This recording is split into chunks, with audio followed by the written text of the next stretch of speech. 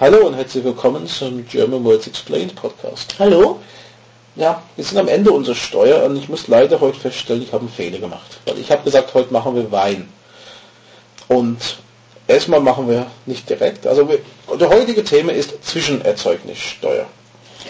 Ja, ein schönes, langes deutsches Wort. Mhm. Was bedeutet Zwischenerzeugnissteuer? Also nicht das, was ich dachte.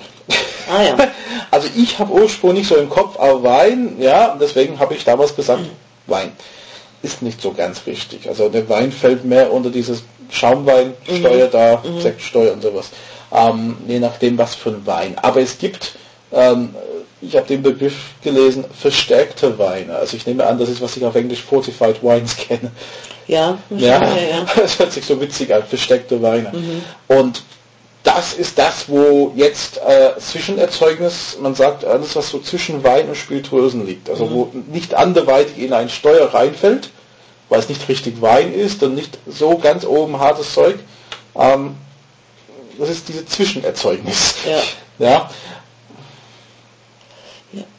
Ja, für welche Getränke genau gilt das dann? Also, es gibt so ein paar Sachen, die man vielleicht kennt. Also, das sind zum Beispiel dann Sherry oder Portwein, so Madeira, sowas in der Richtung. Also alles, was so, ich sag mal so, aus dem Wein hergestellt wird, ohne so richtig hochzudrehen in die. Ja, so ein Likörwein, so likörartig, ja. Likör ist, ich weiß nicht, ob es mehr so spirituöse ist. Also ja, aber so zwischendrin. Also ich meine, ich habe einmal Sherry probiert und einmal Portwein, ja, das ist... Ja, Sherry ist halt ein bisschen stärkerer Wein, ja, wenn du so willst, mit diesen ganz besonderen Sachen aus der Region. Portwein auch ein bisschen, ja. Und alles, was heftiger ist, also ich meine, du bist ja aus der Obstler-Ecke.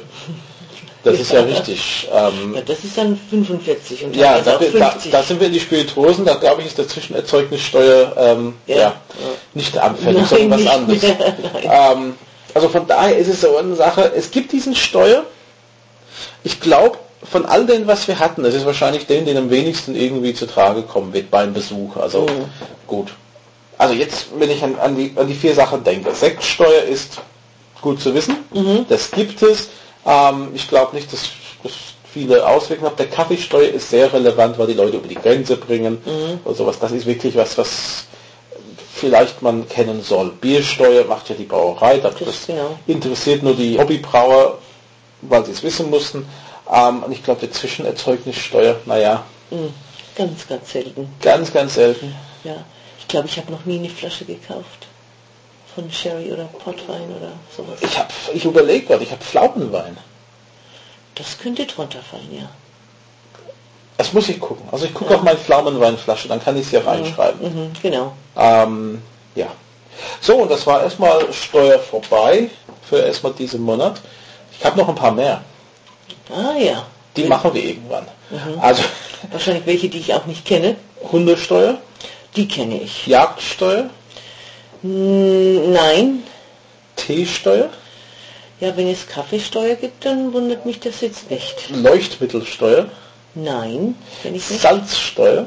Noch nie gehört. Zuckersteuer? Vielleicht mal im Geschichtsbuch.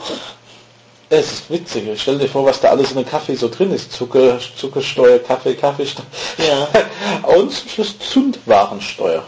Zündwarensteuer. Also du meinst für Streichhölzer oder? Das werden wir sehen. Ja. Vielleicht zum Silvester. Ja. Da zünden wir auch die Sachen an. Stimmt, ja. Okay. Aber das kommt noch alles in diesem Jahr. Nächsten Monat sind wir erstmal mit einem anderen Thema beschäftigt. Mehr passend zu den Februar. Da sagen wir wieder Hello und sind nächste Woche wieder da. Okay. Bis dann. Okay. Tschüss. German Words Explained is a production of allthingsgerman.net and pensionssprachschule.de.